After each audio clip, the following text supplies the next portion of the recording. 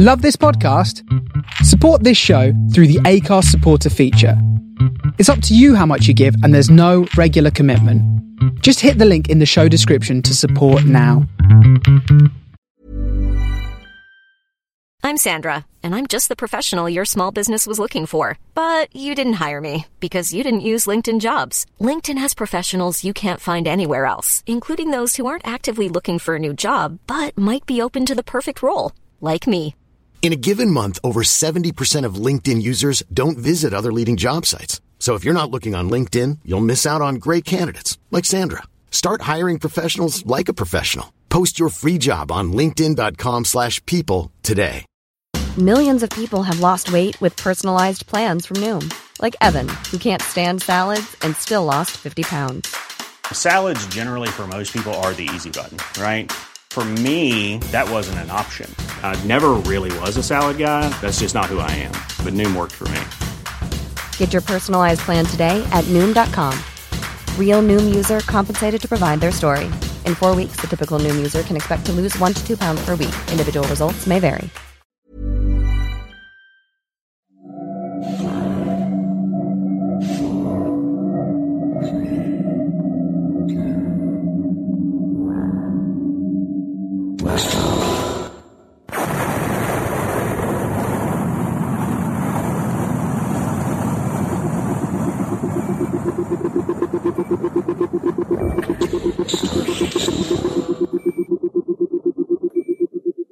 This is the Starship Sofa. Everybody, welcome, hello and welcome to show 246.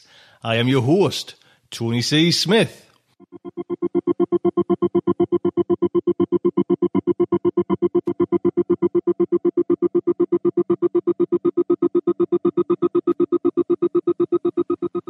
Hello everyone, I hope everyone is fine and dandy. Nice show today. Well, actually when I normally say like a fantastic show, if I come out and say a nice show, then it's like, oh, just a nice show. But it's a fantastic show, trust us.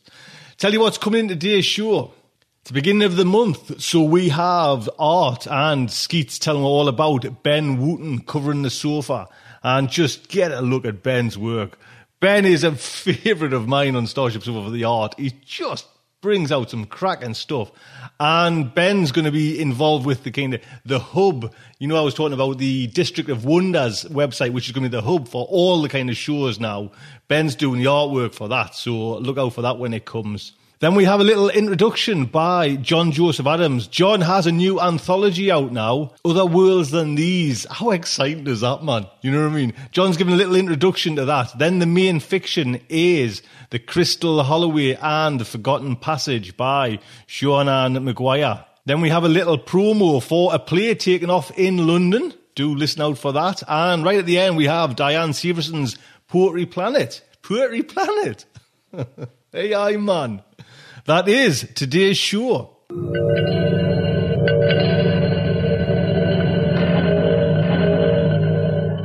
But before that, let me just take you back a little while. So as I've just introduced there, this is show 246, but it's not really. It's really number 348. Yeah, that's quite a few, that. I'll give you a little history. A lot of you will know this, but Starship Sofa started out in I think it was around the June 2006, and it started off as two people talking about science fiction authors who they loved and who were introduced by one another. And that was, myself and Kieran O'Carroll. Now, a lot of you know all this anyways, but there is a point to this anyway, so let us get to that. So it started off, and we did... Roundabout, myself and Kieran did about 70, 69 shows. I think actually the last one was show 69 when we did sex. So it had to be show 69 when we did sex in sci-fi. And basically, we just talked about, the famous kind of writers who we like. The first one we kicked off on was with Alfred Bester. And then, we have done the lot. I mean, there was a couple that we never got round to doing just because they were the big ones, but we did a 3-part on Philip K. Dick. We did Heinlein. God, I can name them all. There was 102 of them. And actually, Amy H. Sturgis did number 102 as well. which was about Poe. Then, like I say, round about that time, well, it was actually between show 69, I think, and show 70. That's when myself and Kieran split up and Starship Sofa kind of went on a different direction. And actually, that's when I had an accident at work. I knocked myself out at work and I was in hospital for, 5 days or something like that. And I was off on the sick for 3 months. And I totally kind of changed Starship Sofa to what it is today. You know what I mean? Then I started I started the numbering system again. So number 1 was the Michael Moorcock show, if you remember that, all the way back, London Born. And that's the ones that are in the feed there now. Now, all them shows beforehand, I just kind of took them off and deleted them. Not deleted them, but took them away. Well, now they are back. You can go and get them on the front of the website. We've got a new page. Josh has designed a new lip page. And the funny thing is, I'm trying to help Josh out. And I as well set it all up. Well, it just looked like a knotty mess when I did it. And Josh just took over, so and smartened it all up. But the nice thing, the cool thing about it is there, if you go onto the site there's a little advert now I've got on the front of the website. And it's in the shop, so you can link from that as well. But if you go in, you'll actually see, there's a couple of pictures. There's a picture at the beginning where it's Kieran and Moorcock and me when we kind of flew to Paris with Kenny Park to actually do like a TV interview with Moorcock. There's a nice picture there of him kind of standing, we were standing below the Eiffel Tower. But if you go right past, and it gets you a chance to have a look at all the kind of people who have done, like kind of Charlie Stross. There's just Neil Gaiman, there's loads of them. If you go right to the bottom, there's about 10 photographs of the early days of Starship Sofa, like recorded in the kitchen and, sleeping on settees and stuff like that. So that's nice, just a kind of little memory. And it was lovely for me as well, just to kind of, just even think about those shows again. And, like say 2006. And I always kind of say, Escape Pod was like such an instrumental being for Starship Sofa when it kind of kicked off. What an inspiration that was. And I don't think, Escape Pod had probably only put out 50 shows, if that, when we kicked off. Do you know what I mean? So it was all kind of new territory then. Like say, look what's happened now, Starship Sofa. And even last week, which was just an amazing kind of download figures, we got, silly figures. We got over 20,000 downloads for last week's show. And I honestly can remember, the first time we put out the Alfred Bester one, I remember thinking we hit 25 downloads. Do you know what I mean? And that one show, like I say, everybody kind of knew, in your kind of history of science fiction, Alfred Bester is one of the gods. Do you know what I mean? And that show now, or that show then, eventually, it would get a lot more downloads when they were in the feed, the popular guy, Bester. So what I'm saying is, please pop over there, and this is a kind of nice way to kind of support Starship Sofa. You get to kind of get these shows.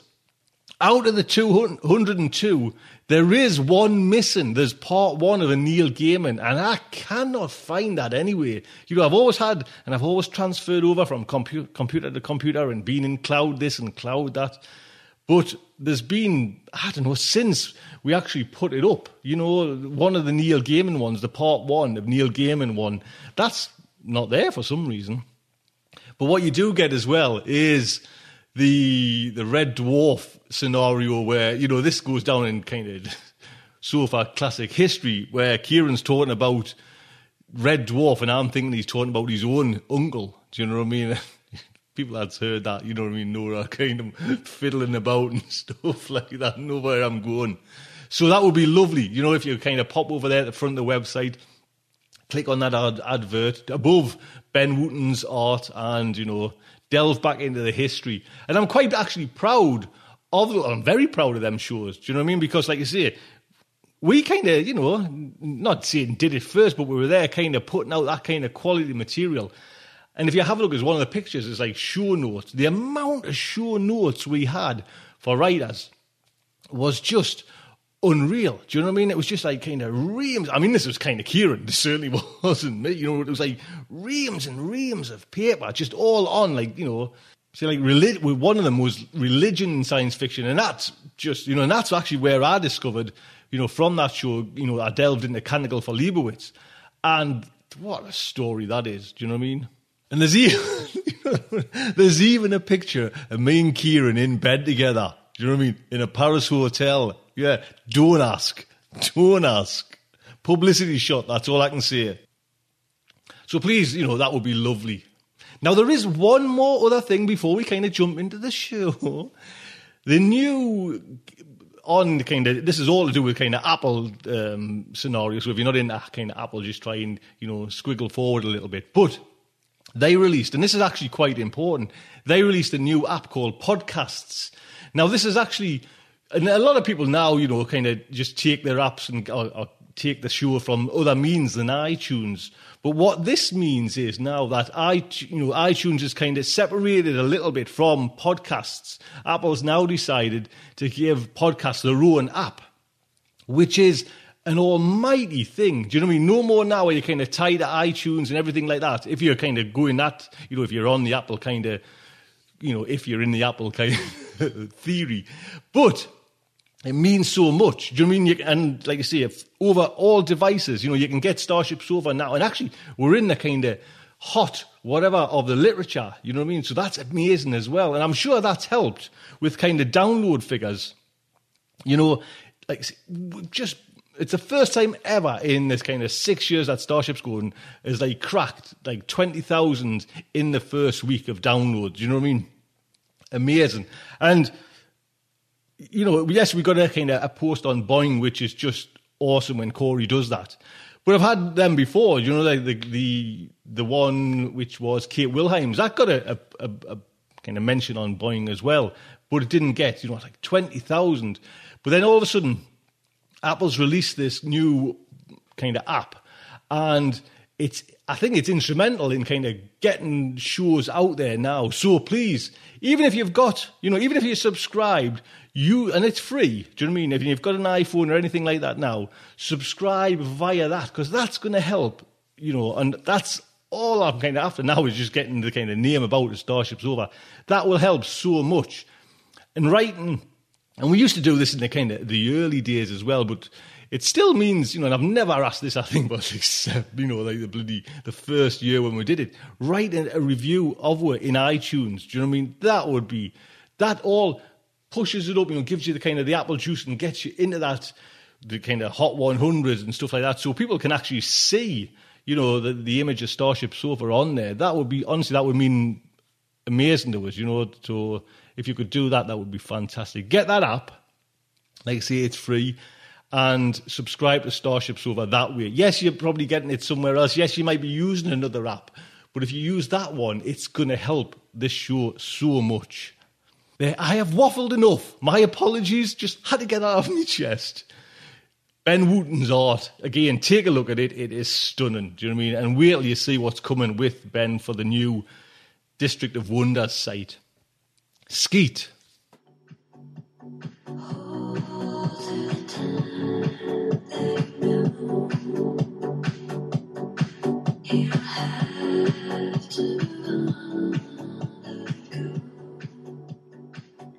Greetings, Starship Sofa listeners, and welcome once again to another installment of Covering the Sofa. I'm your host, Skeet Scienski. The month of July 2012, we have the fantastic, the amazing, one of our frequent flyers here on the sofa, Mr. Ben Wooten. He has graciously given us this month's cover entitled Troops Flat, a very cool piece of art depicting a futuristic military deployment. It shows a stealthy, hovering dropship only 70 feet off the ground. As it holds steady, troops rappel from ropes to the unknown danger waiting for them in the nearby jungle. A self-employed freelance illustrator and designer, Ben studied at Christ Church College of Education and Otago University. His strong knowledge of animal anatomy and physiology allows him to be very creative with creature concepts. Also, storytelling comes easy as his ability to understand environment and set design come into play. Ben has previously worked as senior designer at the Weta Workshop and has also been featured with companies such as Wizard of the Coast, Blizzard Entertainment, Sony Online Interactive, Weta Limited, and Battlefront Miniatures. He's done illustrations for The Lord of the Rings, King Kong, the Narnia films as designer, and much, much more. As I said, Ben is no stranger to the Starship Sofa either. He's been featured before on episodes number 146, 160, and one of my favorites, episode 191, where he did the amazing cover for the Michael Moorcock novella, Black Petals. He's currently working on yet another project for Tony at the new hub page for all 4 shows, The Starship Sofa, Tales to Terrify, Crime City Central, and Protecting Project Pulp. If you'd like to see more of Ben's work, please visit his page at benwooten.daportfolio.com /. And that's Ben Wooten, spelled BenWootten. We're lucky to have such a talented artist as Ben Wooten here on the sofa, and look forward to more from this amazing designer. This is Skeet Scienski signing off. Back to you, Mr. T.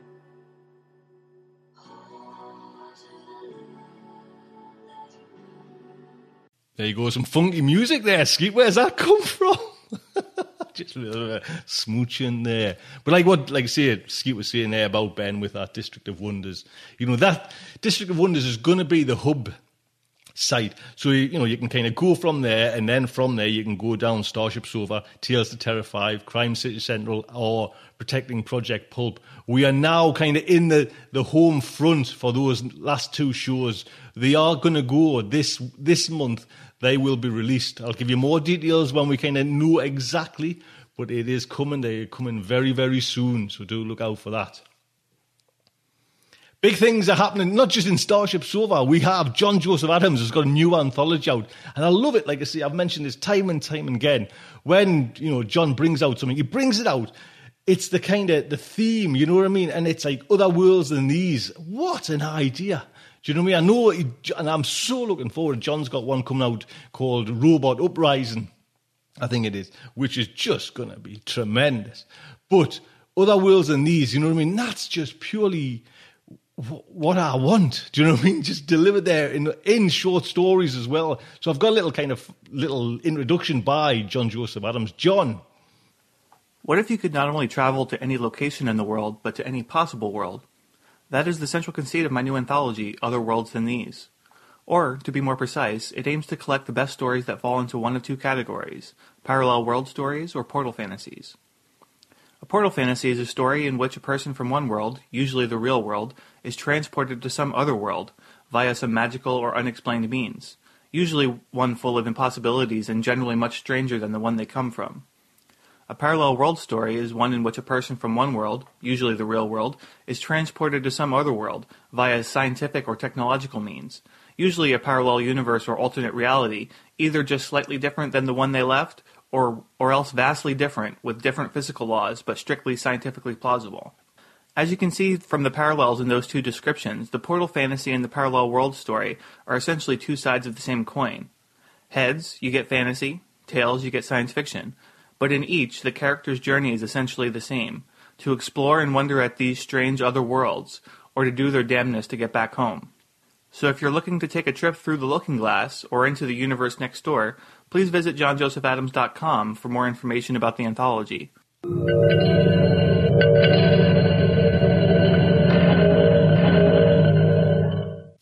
One of the stories from that Other Worlds Than These is, and I put a link onto John's book as well, is the one we're going to play now by Seanan McGuire.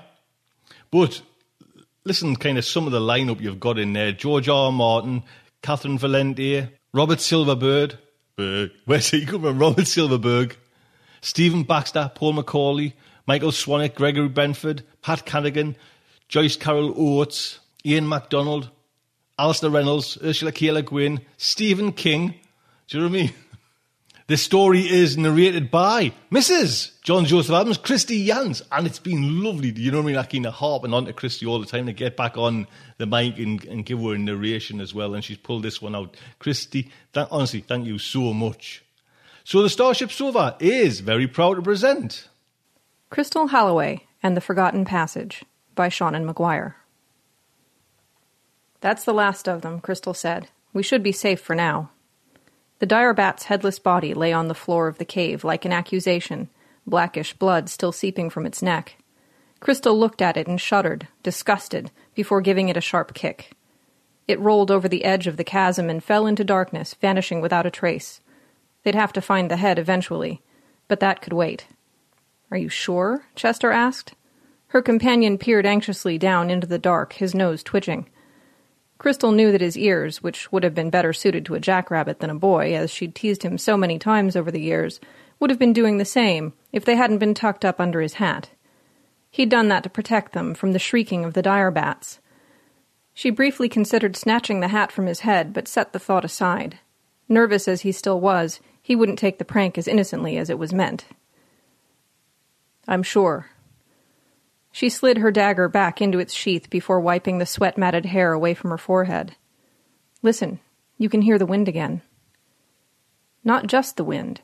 There was also the gentle tapping of inhuman legs making contact with stone.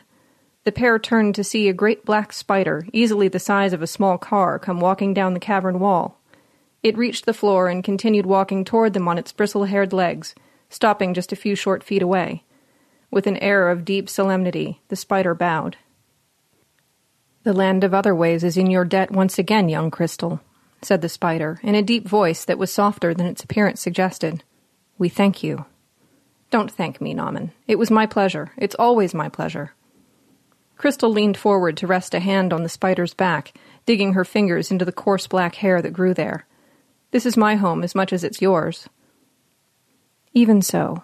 Your service here is all the more heroic because it is freely offered.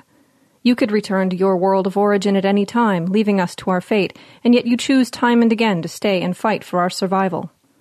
The spider straightened until the largest of its eyes were on a level with Crystal's own. "You are not the first to come from your world to Otherways, but you are far and away the bravest." "Yeah, brave me," said Crystal softly, and pulled her hand away. Talk of others coming to Otherways before her always made her uncomfortable, although she could never put her finger on exactly why that was. Maybe it was the fact that her friends in Otherways, who were otherwise forthright in all ways, would never describe the others as anything more than the ones who came before you. They had no names, they had no faces, they had no stories to explain what could possibly have caused them to abandon a world as wonderful and magical as Otherways. They were just gone. "Oh, Bush and bother, Crystal, look!" Chester, who could always be counted on to panic over nothing, and to show surprising bravery in the face of actual danger, pointed to the sky. "Not already, not so soon." A sick knot of dread formed in her stomach as she followed the direction of his finger. There was nothing there but darkness. She relaxed a little, saying, "I don't understand. What are we looking at?" "The passage star is shining again." Chester let his hand fall, looking at her sorrowfully. He was always the first to see the passage star's light, even as Crystal herself was always the last. "You can go home now." The dread returned, clenched tighter than ever. "Oh." "You can go if you wish," said Nauman, almost as if he could see what she was feeling. "The choice to stay or go is always yours. You know you would be welcome if you chose to remain." "The passage star will only burn for 3 hours," said Crystal slowly, arguing a side she wasn't sure that she believed in. After that it will go out, but it will light again once a fortnight until a year has gone without someone passing from our world to yours. You would still have the opportunity to change your mind." Crystal took a shaky breath, forcing her first answer aside. Nauman always asked if she would stay, and every time it got a little bit harder to tell him no. How was she supposed to focus on school and chores and picking the right colleges to apply to when she was the champion of Otherways, the hero of the endless fields, and the savior of the caverns of time? The world she'd been born in seemed more like a dream every time she came to the Otherways, and this world, this strange, beautiful, terrible world with its talking spiders and its deadly scheming roses, seemed more like the reality. Nauman and Chester looked at her hopefully. They'd been her best friends and sworn companions since she was just a little girl. Chester was barely more than a bunny when they first met. Now she was almost a woman, and Chester was... Chester. Nauman had been slightly smaller in those days, but no less ancient and no less wise. Just the thought of leaving them made her heart break a little. Hearts can heal, she thought, remembering something Nauman once told her after they saved the Princess of Thorns from her mother, the wicked Rose Queen. Crystal took another, steadier breath, and gave the answer she'd been giving since her 12th birthday, when the great spider first asked if she would stay. "Not yet. My parents would miss me too much. Let me turn 18. That's when they expect to lose me to college anyway. They can lose me to other ways instead. Nauman shifted his pedipalps in the gesture she had come to recognize as his equivalent of a nod. If that is your wish, Crystal Holloway, it will be honored. We will count the hours until you return to us. Don't stay gone too long, okay, Crystal? Asked Chester. I never do I? Crystal leaned over and hugged him hard. He was her best friend and her first love. He'd been her first kiss the year she turned 14 and saved the meadows of morning from the machinations of the timeless child. I miss you too much when I'm gone. Please, then, take this to remember us by. Nauman reached out one long black leg. A dream catcher dangled from his foot, the strands woven from silk so fine that it seemed almost like light held captive in a circle of willow wood and twine. Hang it above your bed, and only good dreams will come to visit you. Crystal knew the dream catcher would do nothing against her nightmares. Nauman had been giving her the same token since the first time he asked her to stay, and they hadn't stopped a single bad dream. Still, making the dream catcher seem to soothe him in some way she couldn't quite understand, and so she reached out and took it, feeling the weight of it settle in her palm, simultaneously feather-light and heavy as a stone. Nauman returned his foot to the cavern floor. Thank you, my friend, she said, as she tucked the dream catcher into her pocket. I'll hang it in a place of honor. See that you do. Nauman waved his pedipalps again, this time in the motion that denoted concern. I wish you would reconsider, Crystal. I wish that you would stay. Crystal paused, frowning. Nauman always asked her not to go. He'd never tried to change her mind before. Nauman, what's wrong? It's just that you are growing up, Crystal, and I worry for your safety. The great spider stilled, looking at her gravely. The choice, as always, is yours. Oh, my friend. Crystal moved almost without thinking, stepping forward and wrapping her arms around the body of the spider, just behind the smallest of his eyes. Nauman leaned into her embrace, but only enough to show that he welcomed it, not enough for his greater size to knock her off her feet, as had happened so often in her younger days. Don't worry about me. I'll always make it back to you. Always. Nauman stroked her back with the tip of one foreleg, faceted eyes focused on the endless black in front of him, and said nothing. There was nothing left that he could say. Crystal approached the welcome stone slowly, alone, as she always did. The dread was still there in the pit of her stomach, tangled with warring desires. She wanted to go home, to sleep in her own bed and hug her parents in the morning. She wanted to stay, always, to sleep in the cobweb-decked bedroom Nauman had spun for her in the brambles that ringed the endless fields. She wanted to graduate from high school. She wanted to kiss Chester again and again, forever. Most of all, she wanted to be there when the next child stumbled into the light of the passage star. She never wanted to be one of the children Nauman refused to name. She wanted to stay, but she couldn't. The passage back to her own world only took a few seconds. She stepped into the light of the passage star, which always shone in a perfect circle, right at the center of the welcome stone, blinked, and was back in the world in which she'd been born, standing in the tiny room housing the magic telescope that let her travel into other ways. She closed the telescope lens quickly, before something unpleasant could find a way to follow her, and turned to head down the narrow stone passageway that connected to the secret door at the back of her closet. She'd found the secret door in the room beyond by accident when she was 6, playing at Seeking Narnia. Now she couldn't imagine a world where she didn't have the route to other ways etched deep into her heart, like an ache that never quite went away. The passage was tighter than it used to be. She had to stoop a little to keep her head from knocking against the ceiling, and there were places where she had to turn and scoot along sideways in order to avoid getting stuck. One more growth spurt, and she'd wind up staying in other ways because she couldn't make it back to her bedroom, or she'd wind up trapped in the world where she was born, without ever once choosing to stay. She couldn't keep going back and forth forever. She knew that. She'd known for a long time. Somehow, the feel of the walls pressing against her back and chest as she inched through the tighter spaces just made that fact more real. Soon, she would have to decide. The passage widened as it came to an end, letting her into an antechamber almost as large as the telescope room. She walked the last few steps to the door with her head high, and placed her hand upon the doorknob. "My name is Crystal Holloway," she said, "and I am coming back from the most incredible adventure." The doorknob turned under her hand of its own accord, and the door of her closet swung open. Crystal pushed her way through the hanging coats, which were more window dressing than anything else. She would never dream of using her closet to store clothing when she might need to rush to Otherways at a moment's notice, and she was back in the familiar bedroom that had been hers practically since she was born. Moving more on autopilot than anything else, she walked to the bed, where she removed her dagger and shoved it under her pillow. It was unlikely to be seen by prying parental eyes while it was there, and she slept better, knowing it was close at hand.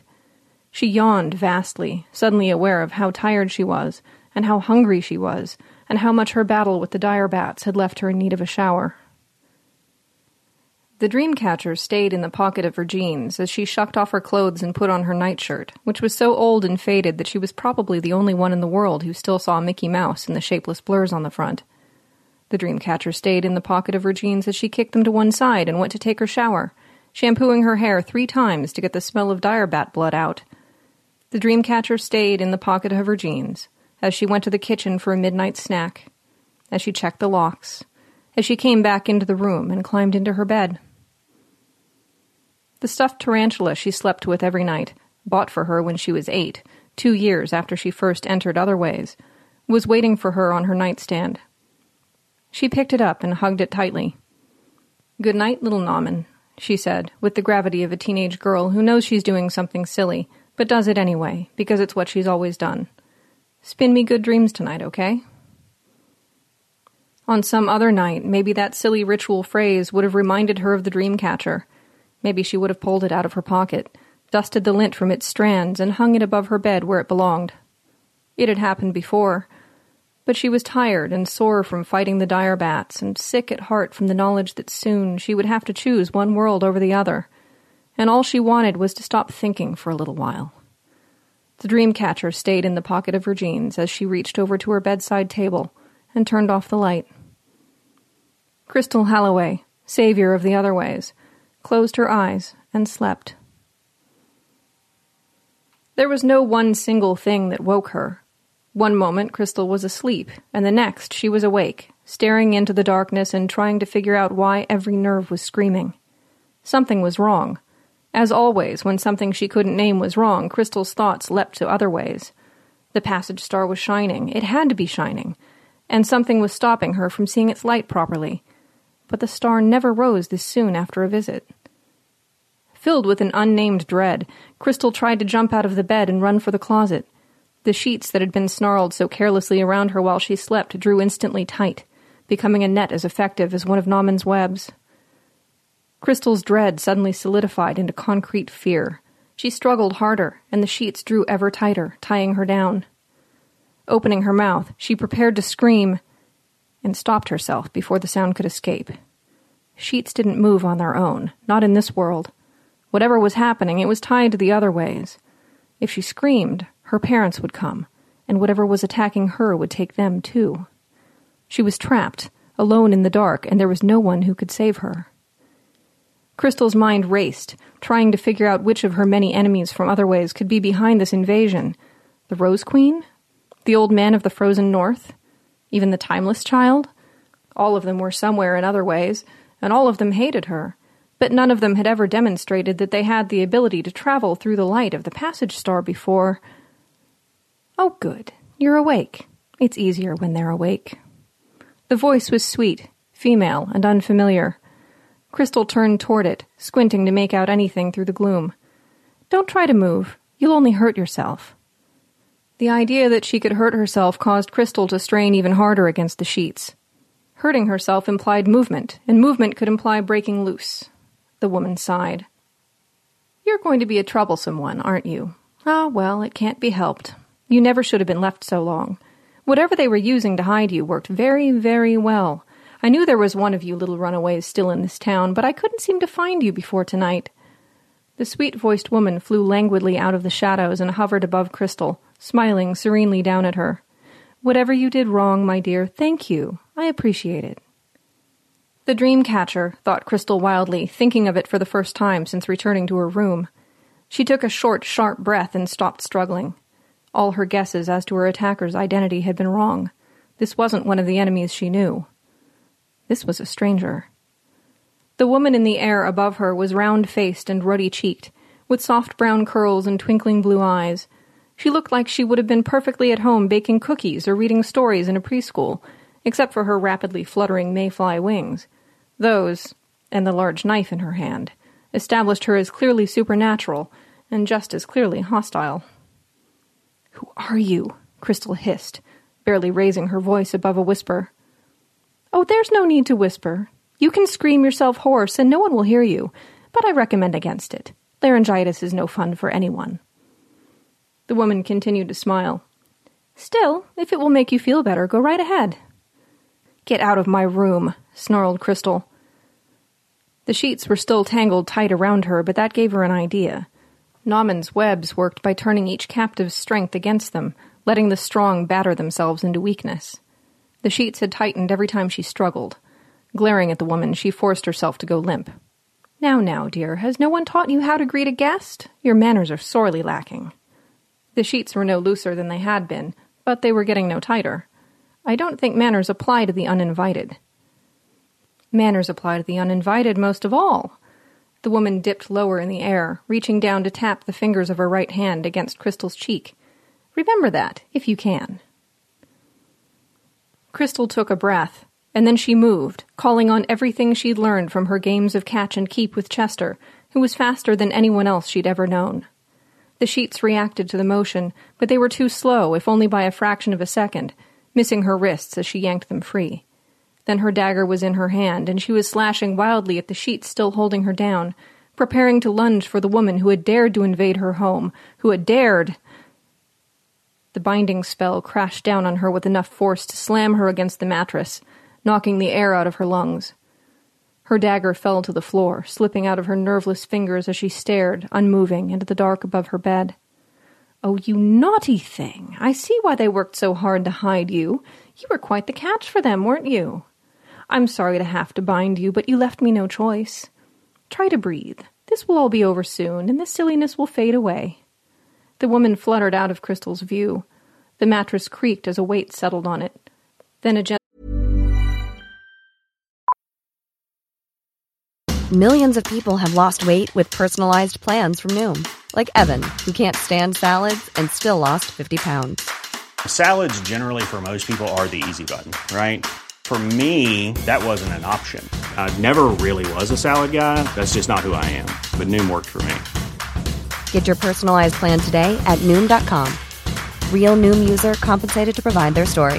In 4 weeks, the typical Noom user can expect to lose 1 to 2 pounds per week. Individual results may vary. Hiring for your small business? If you're not looking for professionals on LinkedIn, you're looking in the wrong place. That's like looking for your car keys in a fish tank.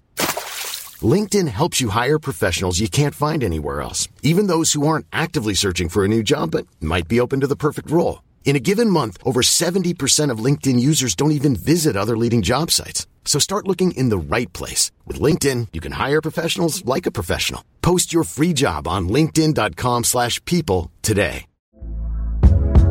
Hey there, it's Michelle Norris. I'm host of a podcast called Your Mama's Kitchen. When I travel, I'm usually looking for a way to find a taste of home when I'm not at home. And one of the things I love to do when I am at home is entertain. And Airbnb allows me to do that. When I was in California recently, I rented a house that had a great kitchen. And when we were sitting around the table, we were all thinking, we're in someone else's house. Someone could be in all of our homes as well. If you have a home, but you're not always at home, you have an Airbnb. Your home might be worth more than you think. Find out how much at airbnb.com/host. gentle hand grasped Crystal's chin, turning her head until she was facing the little woman who sat beside her. Crystal glared with all the force that she could find. The woman smiled. "You're 16, aren't you? Don't try to answer. I already know. Don't you think it's past time you stopped running off to some childish fantasy land, leaving this world, this good world that you were born a part of, wanting? It's time to grow up, my dear." She tapped Crystal's cheek again. This time she bore down enough that the sharp tips of her nails bit into Crystal's skin. "I'm here to help you. I'm the truth fairy, you see, and that means I can do what you haven't been able to do on your own." Crystal tried to struggle. Crystal failed. Haven't you ever noticed how fairies only come when there are things to be taken away? Santa Claus, the Easter Bunny, the birthday pig, they come to leave things behind them. Presents and chocolates and things like that. But the tooth fairy comes when you lose a tooth, and she takes that tooth away, and you never see it again. What she leaves is a hole, something that your new tooth can fill. Do you understand yet, my dear? Crystal's eyes screamed hate at her, hate and terror, because something of what the Truth Fairy was saying made perfect, terrible sense. All the children she'd known in elementary school, the ones who had traveled to worlds of their own, worlds like her own other ways, but different, they'd all forgotten their adventures, hadn't they? She wondered why, with increasing confusion, as friend after friend suddenly swore their quests and their trials had been nothing but fantasies. She'd been to some of their worlds, traveling through mechanisms as strange and wondrous as her own passage star. And then, one day, those children just forgot. And there had been other children in other ways before her. You can't be part of two worlds forever. The heart doesn't work like that. There isn't room, any more than there's room in a mouth for two sets of teeth. Baby teeth fall out. Childhood's end. That's how adult teeth and adult lives find the space to grow. The Truth Fairy leaned close, voice almost a whisper as she said, "Haven't you ever noticed how so many people seem to walk around empty inside, like there's a hole cut out of the middle of them, a space where something used to be and isn't anymore? Someone has to dig the holes, Crystal. When your baby teeth don't fall out, someone has to pull them." Hearts can heal. That's what Nauman had told her. But there'd been more to it, hadn't there? Hearts can heal as long as they remember the way home. Hearts could forget the way home. The Truth Fairy rose on buzzing wings. Crystal's eyes widened, the reality of the moment sinking into her bones. There was no rescue. There was no salvation. Her name was going to be added to the quiet ranks of the forgotten, and never spoken again. Not now, not tomorrow, not the next child to stumble through the light of the passage star. She was never going home again. The knife went up. The knife came down. And somewhere, deep inside her, in the place that the Truth Fairy's knife sought with such unerring skill, Crystal Halloway screamed. Morning dawned, as mornings always do. Paul and Marianne Halloway were in the kitchen when their daughter came down the stairs, still yawning and wiping the sleep from her eyes. "Morning, Mom and Dad," she said, voice muffled by the hand she pressed against her mouth. "Breakfast?" "Scrambled eggs and toast," said Marianne. "How did you sleep?" "Really well." Crystal smiled a little blearily as she dropped herself into a seat at the kitchen table. "I had the weirdest dreams." Her father looked up from his laptop, leaving his half-composed email unsent. "What about?" I don't remember now." Crystal's smile became a puzzled frown. "Something about a rabbit, I think. I don't know." For a moment, her frown deepened, taking on an almost panicked edge. It seemed so important. "Don't worry yourself, dear." Marianne put a plate of eggs and toast down in front of her daughter. "Eat up. You don't want to be late for school." "Yeah." The frown faded, replaced by calm. "We're talking about college applications today. I should probably be on time for that." Crystal ate quickly and mechanically, and after she left, her parents marveled at how focused and collected she'd seemed, like she was finally ready to face the challenges of growing up. Neither of them saw the empty space behind her eyes, in the place where a lifetime of adventures used to be. Neither of them saw the hole cut through her heart, waiting to be filled by a world that would never satisfy her, although she would never, until she died, be able to articulate why. Neither of them really saw her at all, and it wouldn't have mattered if they had. Done was done, and a heart, once truly broken, could never remember the way home. Crystal's father had grown up in that same house, had known adventures and excitement in a world whose name he no longer knew. He would love his daughter all the more for having lost the same things he had lost. And her mother, she didn't remember the talking horses or the magical wars or the young prince with webs between his fingers, not consciously, even if sometimes in the night she cried. Both of them knew that empty space more intimately than they could understand.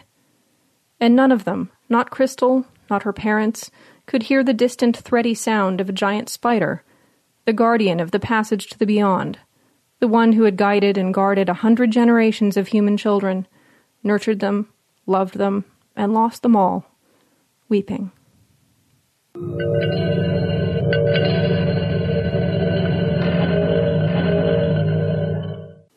There you go, thank you very much. Don't forget, copyright is Sean Ann Maguire's, and Christy, a big thank you. Again, link on the site to John's book. Do pop over there and treat yourselves to that.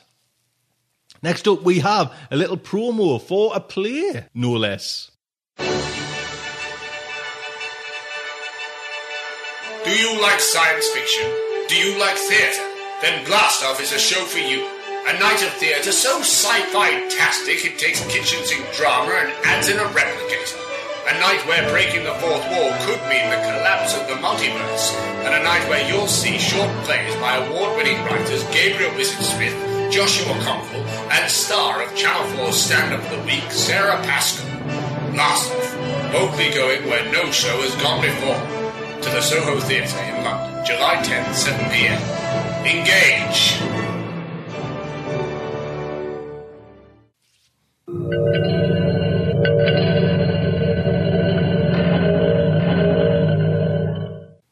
If you're in the kind of London area, do try and go and see Blast Off. That would be fantastic.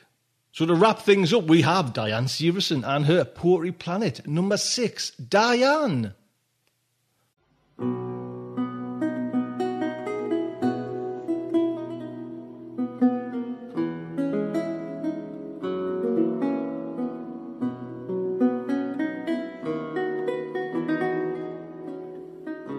Geese fly noisily across the pale morning sky, the moon silently.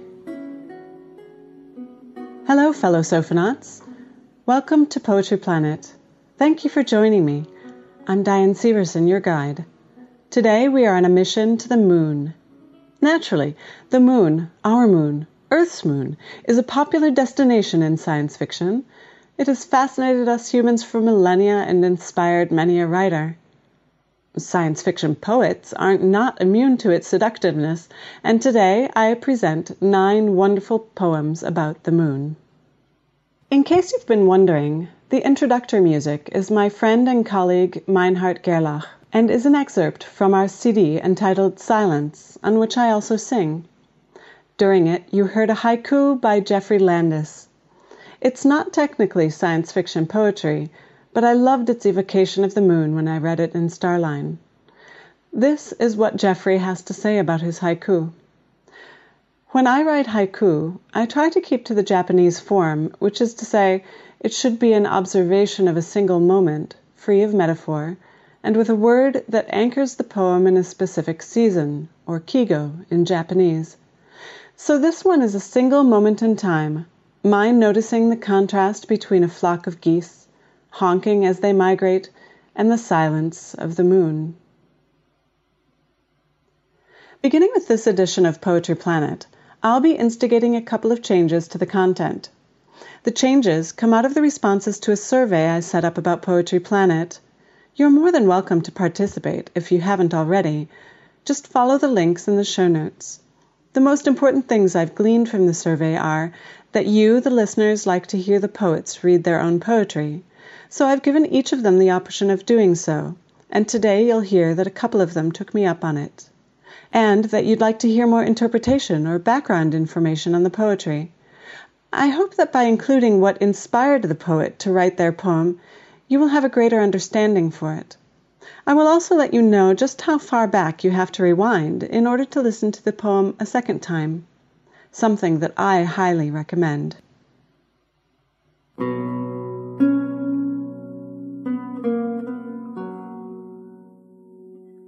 The moon appears differently every night, and yet there is a wonderful constancy about it.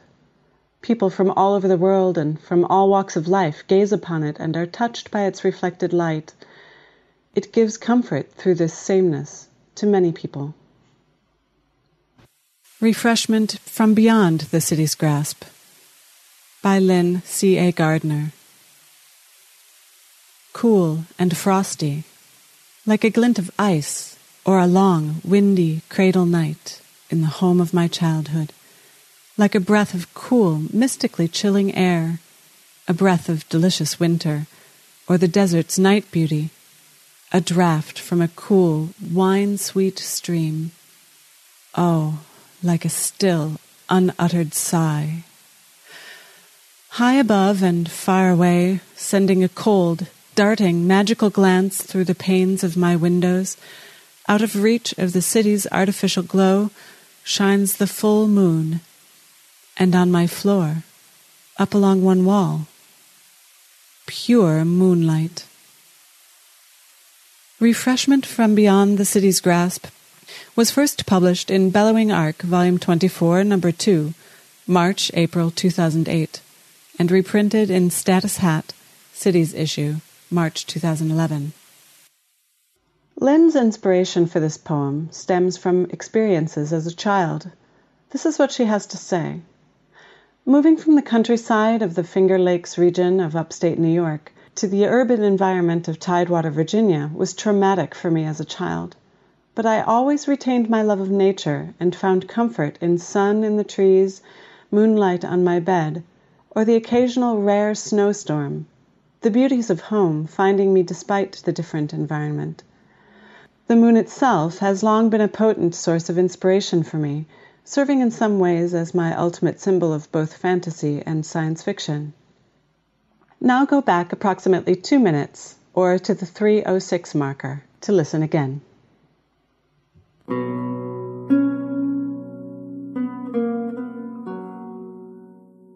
A couple of months ago in the night sky, we saw Venus and Jupiter in very close proximity to the moon, and most recently, the transit of Venus across the sun. What an awe-inspiring sight. Did it take your breath away? Thinking of that tiny speck moving across the sun reminds me of how small we are and how vast is the cosmos, how seldomly these amazing phenomena occur. Leaps to the Moon by Sandra Lindo. Above and beyond the rotting watermelon rind and banana peels in the mulch bin, Venus and Jupiter closely flank a brilliant crescent moon, a configuration that won't be seen again for another 60 years. I will be mulch for moonbeams then. So for now I stand coatless, transfixed by bannered purple-teal sky, while the breath of December fills me to my bones. Sandra says, poetry for me works best if I combine two disparate lines of experience that come together in the moment. The title, Leaps to the Moon, comes from a pose I learned in Tai Chi. The poem follows the breath and integrates the physical with the spiritual. Tai Chi, gardening, mortality, all very essential. Sandra's book, Dancing with the Tao, Le Guin and Moral Development, a critical book that is now in the publication process. If all goes well, it will be published this year in the late summer or early fall in both electronic and print versions. She is one of few writers who research and discuss Le Guin's poetry. To get back to the beginning of the poem, go to the 5:36 marker.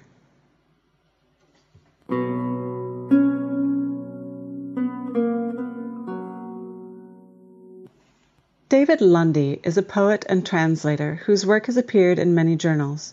His work has been included in 40 anthologies, and he is the author of 11 books of poems and translations, the most recent being Breaking the Willow, 2008, and 300 Tang Poems, 2011, translations of classical Chinese poetry. David's poem may seem to many to be more like a science poem rather than a science fiction poem.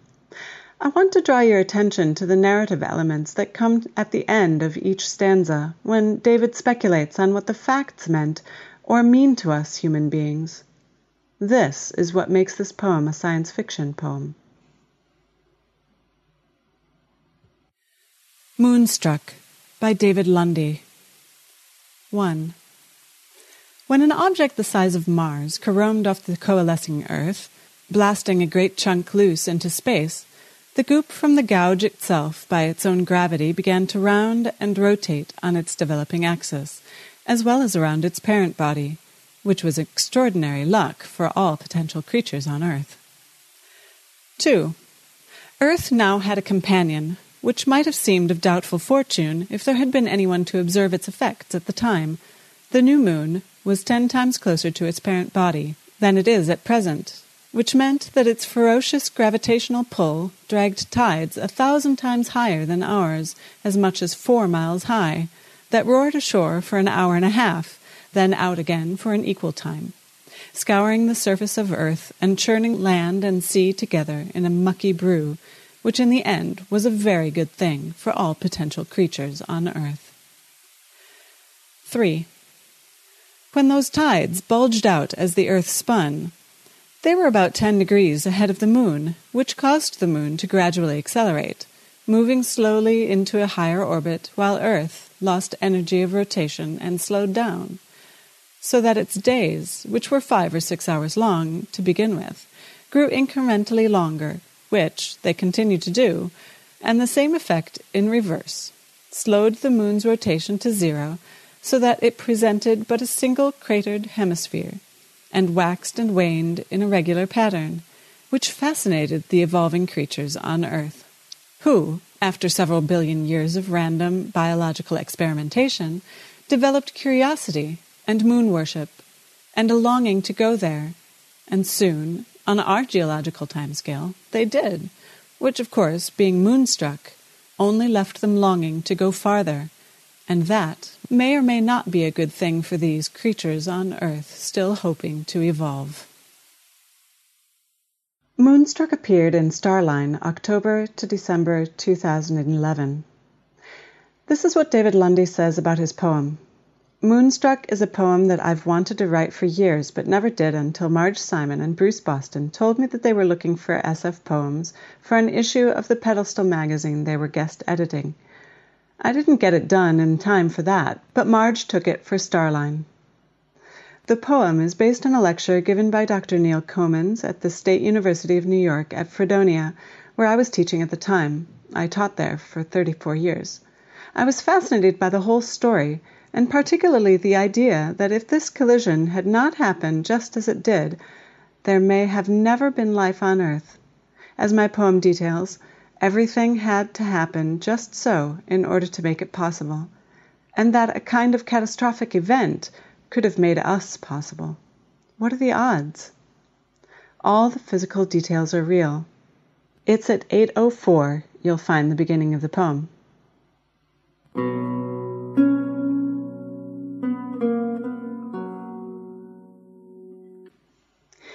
Our next poem is by a new author, Nathan Boole. He recently discovered Starship Sofa and Poetry Planet, and this is a bit about himself. Nathan has been a fan of science fiction and fantasy since childhood and has recently been dipping his toes into writing in both genres. Though he hasn't been published yet, he's a big fan of the sofa and hopes he can catch up to the current episode before aliens suck out his brains. Nathan's short story, Black Bradley and the Mercenary Captain, is available for Kindle on Amazon. Post-Apocalypse Aging by Nathan Boole. The man in the moon has laugh lines now, and a jungle beard grows on his chin. And though ancient Earth is a tundra of ice, the man in the moon wears a grin. A bit about the poem. I wondered what the man in the moon would look like from Earth if we colonized and terraformed the moon, and I pictured a future in which all but the hardiest humans were forced to abandon the Earth and move to the moon, and from there to the stars. Whether or not it's scientifically plausible, and whether or not the world eventually does end in some kind of apocalypse scenario, I see the moon as a sort of symbol of hope. So the moon is smiling down on the Earth as it begins a new cycle of life, starting over from scratch while humanity watches from above.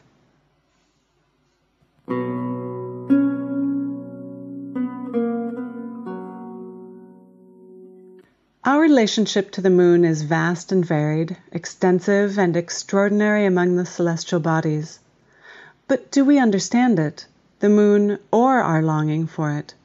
It's easy enough to forget about it or ignore it, but at one time we were moved enough to actually visit the moon. It seems to us to be oh so long ago. And June and Croon by Jeffrey A. Landis. We sit down here, looking up at the moon, necks cricked back all uncomfortable, with our thoughts of poetry and romance and dancing silverware and silvery light. But the moon doesn't affect us, not really. Not even as much as it does clams sleeping in their mud, dreaming mindless dreams set to rhythm by a stone in the sky they'll never see, never even guess the existence of. And to us, it's just a light in the sky.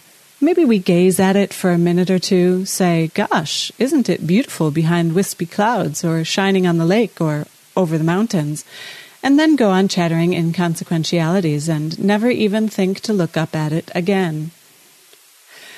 But it's a place, the moon, a place big as all Africa, big as all the world's deserts together, and then some, harsh and rugged and cold as the mountains of Antarctica, and as beautiful. A place with lonely footprints nearly forgotten, tiny in the midst of vast cratered plains, where we have left behind our forgotten dreams. No, footprints are never lonely. The loneliness is in us. And June and Croon was in Asimov's, May 1991.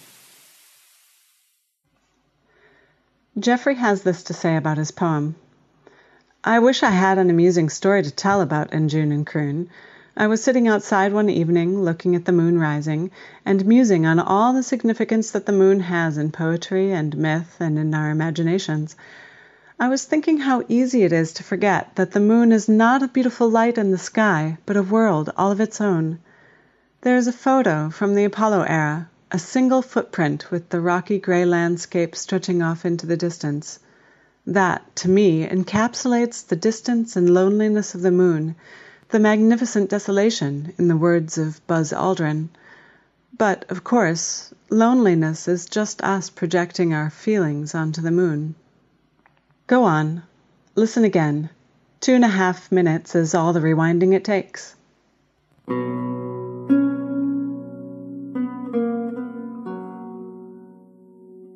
The moon isn't only a destination for astronauts and science fiction writers. It holds a certain fascination for writers of the fantastic as well. Consider what might happen if fairies got it into their heads to throw a party on the moon. Mari Ness tells us what could happen. Moon Dance by Mari Ness. When the fairies went dancing on the moon, they had to bring magic and air for the moon.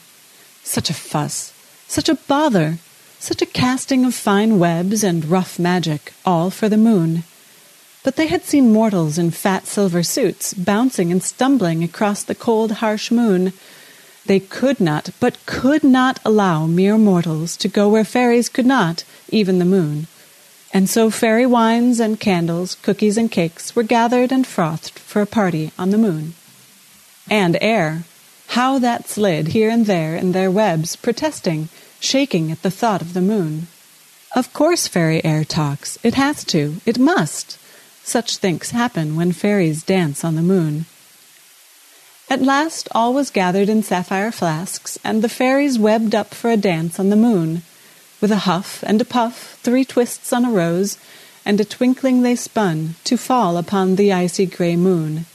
Oh, the cold! The dust! They rushed with their brooms to polish and clean up that filthy old moon. Their hands, their parched wings, their twisted blue roses. Was it worth it to float on this airless moon? But then, silver and white, in a fairy trice, the fairies had swept all the dust from the moon. Below, mortals blinked and cried out in cold fear at the freakish brightness of this fairy-cleaned moon. They opened their flasks, shook out their bright gowns. They lifted fiddles and harps and drums on the moon. The air bounded about, the cakes danced on, and the fairy laughter sang out on the moon. And the awoken moon laughed, that merry old rock, and sang for more fairies to dance on the moon. Mari writes, I wrote Moon Dance because I wanted to play with the English language ghazal form. A ghazal is a form of Persian poetry. In its English form, it's supposed to consist of a series of 5 couplets linked together only by a repetition of a word or a phrase in each couplet. It ended up sliding into a narrative and thus lost the ghazal form, but I still liked the thought of fairies dancing on the moon and kept it. I did stick to the couplet and repetition, but that was about it. An actual ghazal should not include any sort of narrative. Now, wouldn't you like to hear that again? Go back 2.5 minutes.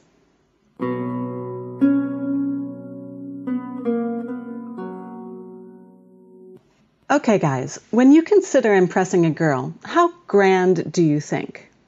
You could consider harnessing the moon. I would have been impressed. Moon Pilot by David Kapaskal Merkel.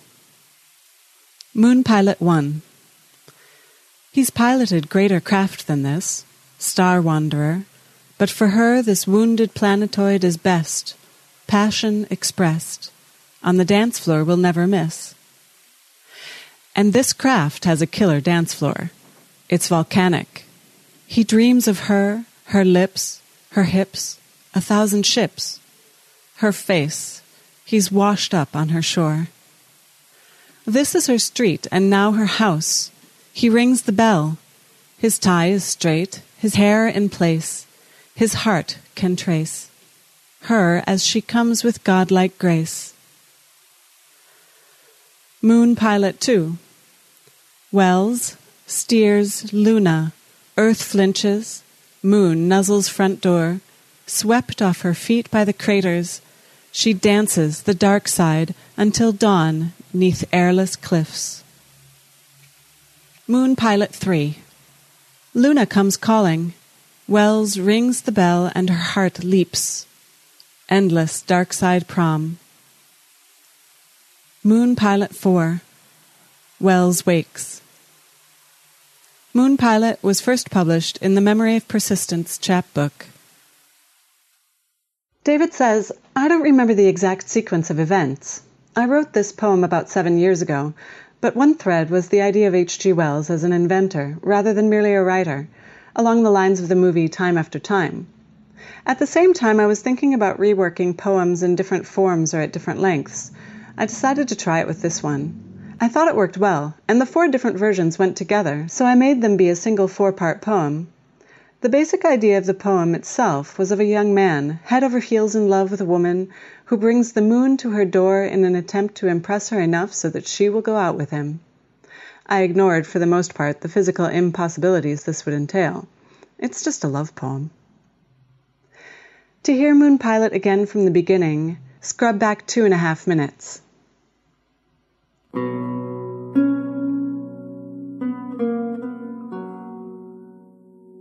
Our next poet, Gerald Warfield's short story, The Polly Islands, won second prize in the first quarter of the 2011 Writers of the Future contest.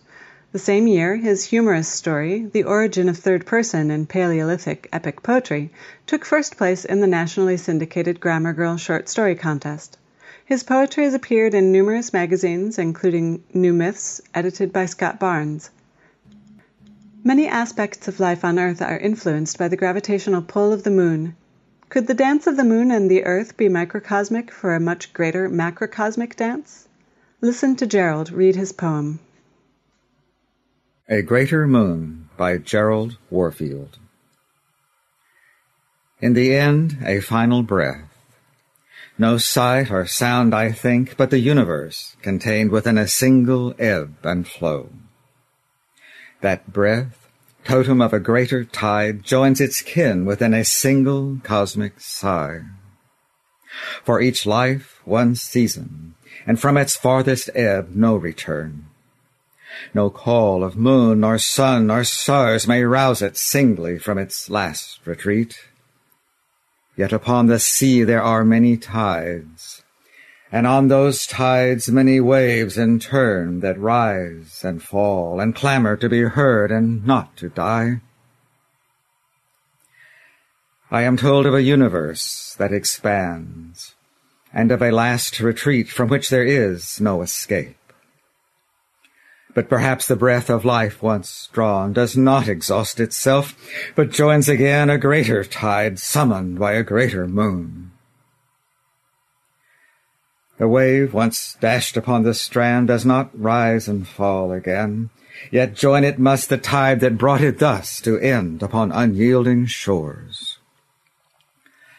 The universe expands. The universe contracts. Who is to say it is not called by a greater moon that summons tides on endless shores, where endless waves exhaust themselves, though singly rise no more? A Greater Moon was first published in NewMyths.com, issue 15, edited by Scott T. Barnes, and received a Riesling nomination. Gerald has a few words about his poem. Unlike science, poetry is unbounded and unquantifiable.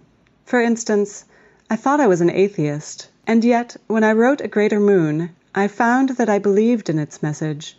Acknowledging the possibility of a greater moon allows for transcendence beyond perception, beyond all reason. That is the power of poetry, not to be limited by what we think we know. You really do want to hear this one again. Go back 2 minutes and 20 seconds.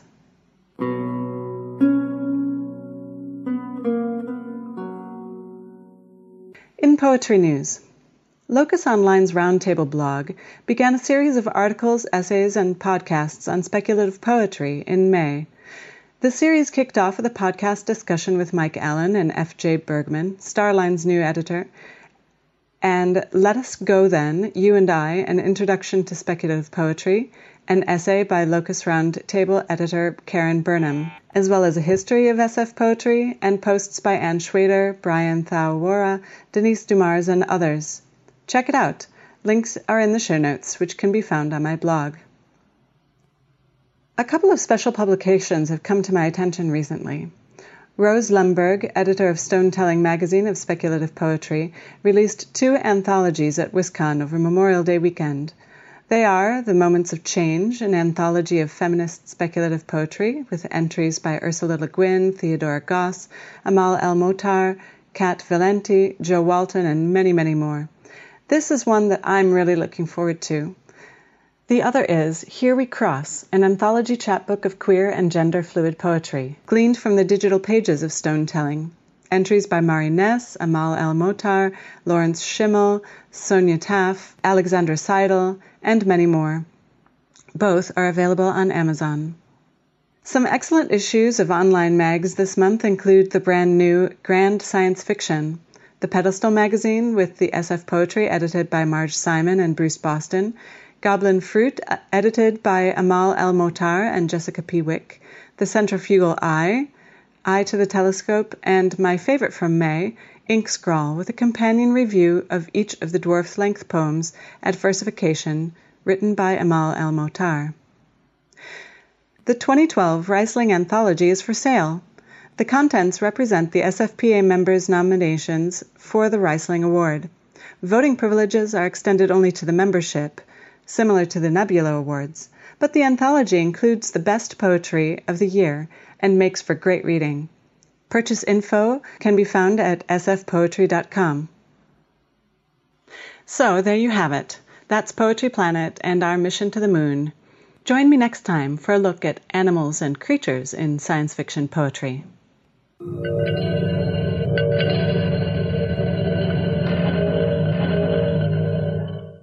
That's it. Show us a wrap. Thank you very much, honestly, for listening. You know what I mean? It means a lot. Just even listening, I'm so appreciated. If you could, please, get yourself the originals. That's what we call them, the original Starship Sofas. And, get that app, write a little review in iTunes. And I'm just actually to see if it, everyone says that, but if it does push up the kind of rankings, that would be fantastic. That would mean so much to us. It just means, because now so many people have got these devices, it's quite scary. Do you know what I mean? And if we can kind of get Starship Sofa up a little kind of bit as well, keep that kind of download figure, would be truly spectacular. You know what I mean? So there you go. That's it. I hope you've enjoyed it. Until next week, just like to say, good night from me.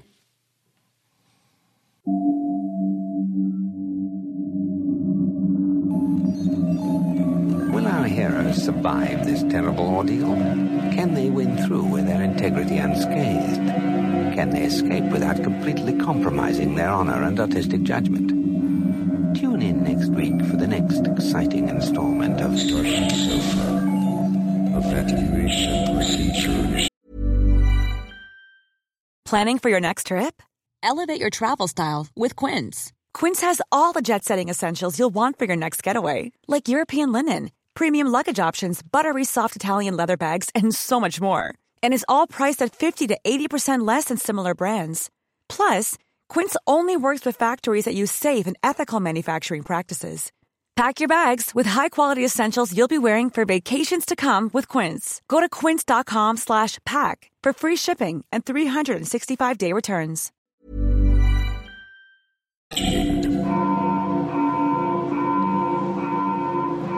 Shuttle set for launch. Airlock will be opened in 3, 2, 1.